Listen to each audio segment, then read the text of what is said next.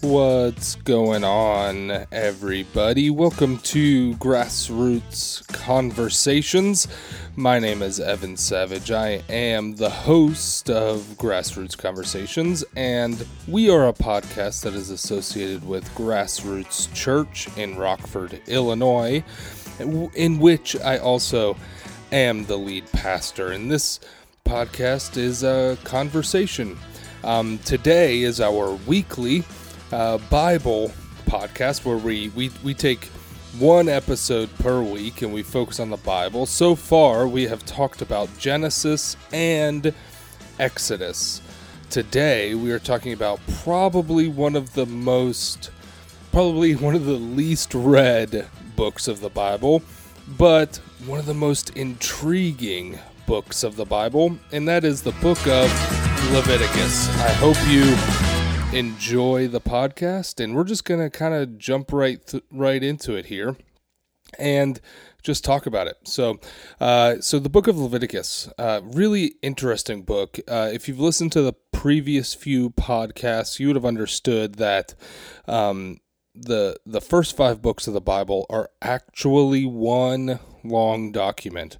Genesis, Exodus, Leviticus, Numbers, and Deuteronomy are actually all one document that was split up into 5 different parts. And so Genesis deals with the beginnings of things, so the beginnings of the earth, and then the beginnings of the nation of Israel.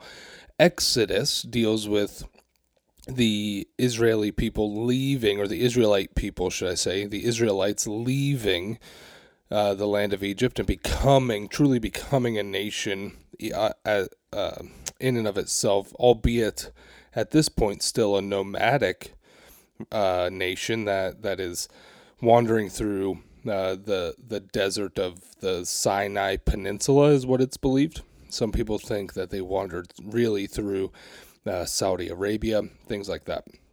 It makes a little bit of sense that they would have Saudi Arabia because of they crossed into the Holy Land through the Jordan River, which is on the east side of Israel rather than the west side where they would have been coming from Egypt. And then we get to, right now, the book of Leviticus. Now, I read through this book. The reason why this podcast is a little bit late, we usually try to do these podcasts, these Bible ones, every week. But the reason this one was a little bit late was because it took me a little bit longer to read through the book of Leviticus because it is so law-driven and it's very repetitive in many instances. For instance, the 15th chapter of Leviticus talks about essentially gonorrhea in men, and it repeats itself over and over and over again. And so it's a very repetitive book. But at the same time, it's also very, very interesting. So to kick it off, the name Leviticus actually literally means as pertaining to the Levites. If you don't know anything about the Levites were the priestly class of the ancient Israelites. They were where the priests came from, the high priest, both the high priest and the underling priests, if you will.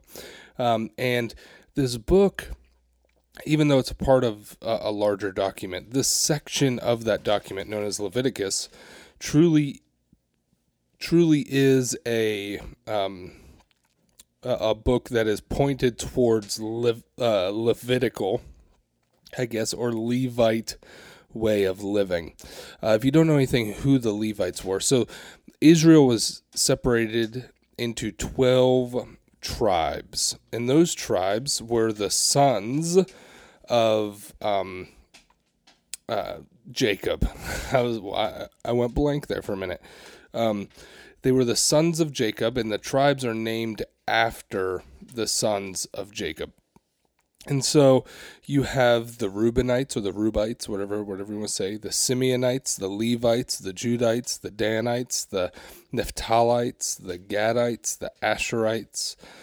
You have, let's see, who else is a part of this? You have not Joseph. Joseph did not have one, but you have the Benjamites, the Issacharites, the Zebulunites or Zebulonites. Who else did I say? I said Levites, obviously. And so you have all these different tribes, and the priestly tribe was the tribe of Levi. And so Leviticus truly is, at its core, a book of laws that were written for the priestly class. And you say, well, wasn't it written for the whole nation of Israel? You had to understand that you have to kind of expand your mind beyond religious limitations. If we truly believe that there is one God and it's the God of the universe, the God of the universe had set aside a certain people to become the example of how you should live your life in accordance with God. Now, as a whole, that was the Israelites, but even more particularly, that was the Levites. The Levites were held to a high standard that most other people, including most other Israelites, were not held to, because these were the people that took care of the tabernacle, that high priests were chosen from during the early stages of the Israelite nation. Once we get to Jesus' time, the way you choose a high priest was much more political rather than tribal in nature.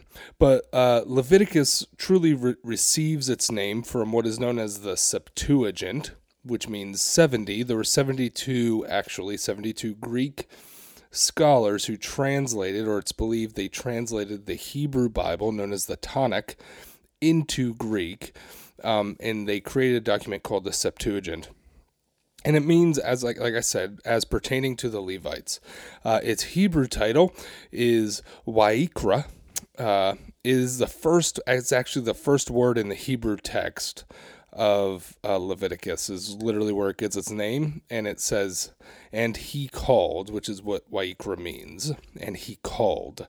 Although Leviticus does not deal only with special duties of the Levites, it is named this because it concerns mainly with the service of worship at the tabernacle, which was conducted by the priests, the high priest and the priests. At this point, it was Aaron, and they were assisted by all these other priests who came from the tribe of Levi.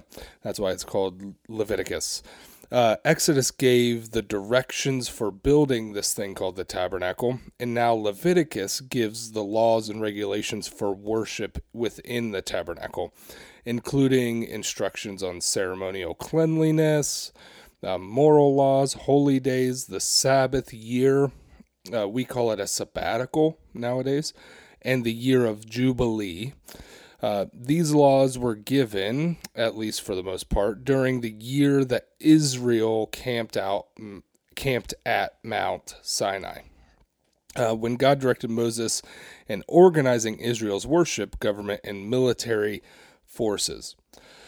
The book of Numbers, which directly follows this, continues the history with preparations for moving on from Sinai to Canaan. So Leviticus truly is this document that's specifically talking about like the cleanliness of worship, or the holiness of worship, which brings me to the overall theme of the document. The theme of the document, quite frankly, is holiness, which means being set apart. There are 3 verses in particular that is repeated through here. Leviticus 11:45 says, "For I am the Lord who brought you out from the land of Egypt to be your God. So you must be holy because I am holy." Leviticus 19:1-2 says, "The Lord spoke to Moses, speak to the entire Israelite community and tell them, be holy because I, the Lord your God, am holy."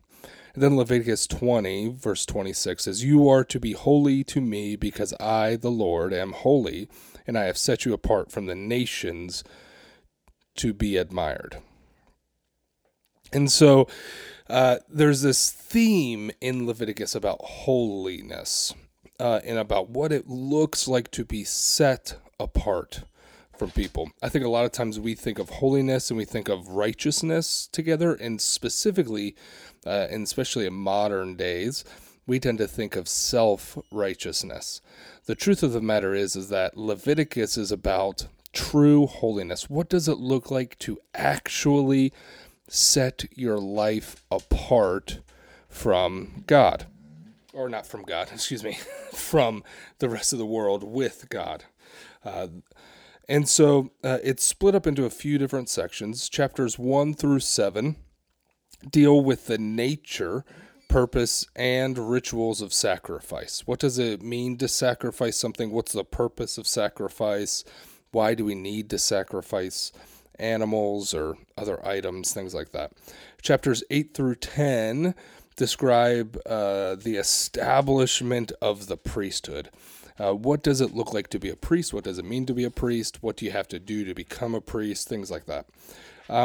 Chapters 11 through 15 are cleanliness laws.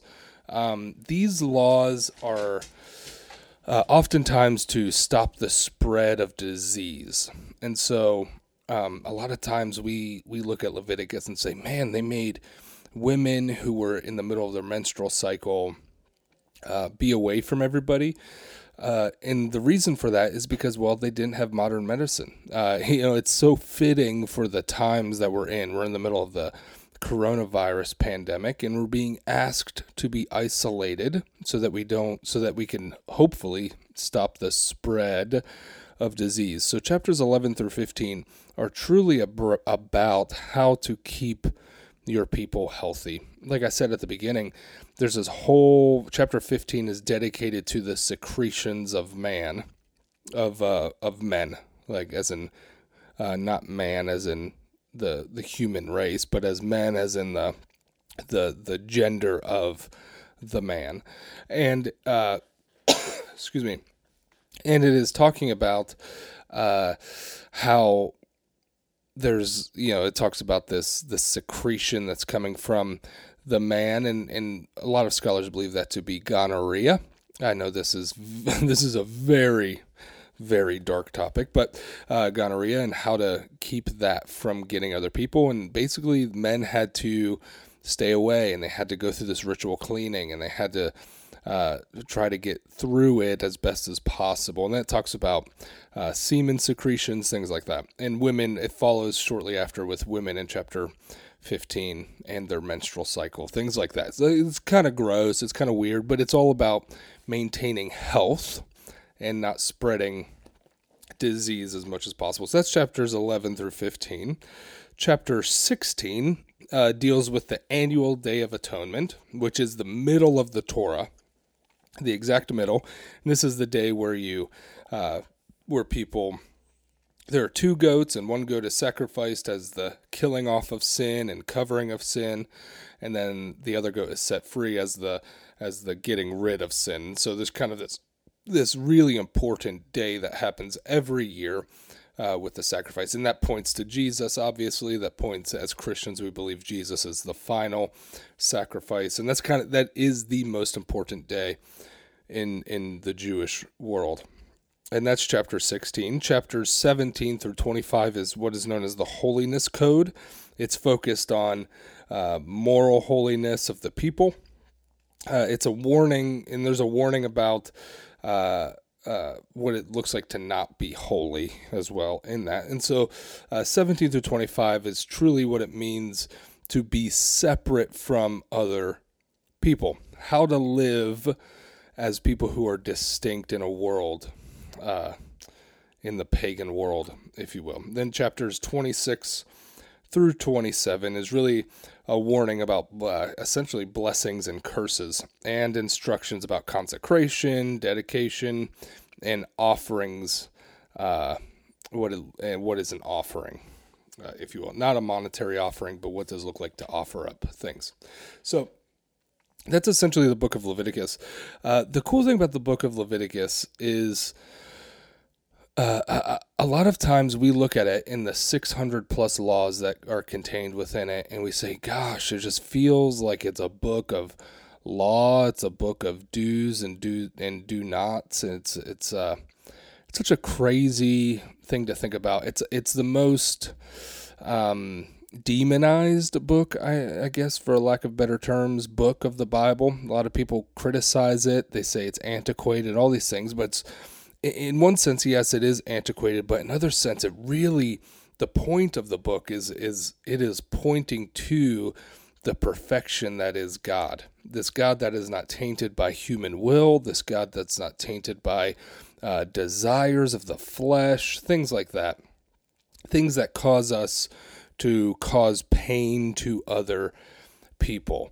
And just because it was written for the Levites and it was written specifically for worship and tabernacle duties, this does not mean that the purpose of the book, this idea that we are called, once we enter into the Christian faith, for instance, once we enter into the faith, that we are called now to live life at a different standard, to live life above the life we used to live. Not because we are self-righteous, not because we think we are holier than other people around us, but simply because God is calling us to become greater. God is calling us to become what He initially called us to be, and that is to simply be good. I know that's such a weird thing to think about. And Leviticus is truly a great book. I'd encourage you to read through it. To get through, I mean, it is a hard book to read because there's so many laws, there's so many do's, and there's so many do nots, there's so many blessings and curses and abominations and things like that, and it does feel different, but we have to realize that this book was written, or I should say, many of the laws were written due to health reasons. Don't eat this meat because it'll make you sick. Stay away from people who are bleeding. It talks about sores and baldness, and talks about ingrown hairs, and it talks about other things like that, and what it looks like to have boils, and what you should do if you have a boil, things like that. And so I'd encourage you to read the book. I'd encourage you to read it through the lens of the gospel message, and then use the book to really drive you to live holy lives. Holiness is not about being better than your neighbor, but simply being a beacon of light and hope in the world. Well, I hope this was helpful with you when you read the book of Leviticus. I could talk about the book of Leviticus for days, but this was just a general overview. And again, I hope it was helpful. I hope you take the time to read it and to understand it. And until next time, we'll see you later.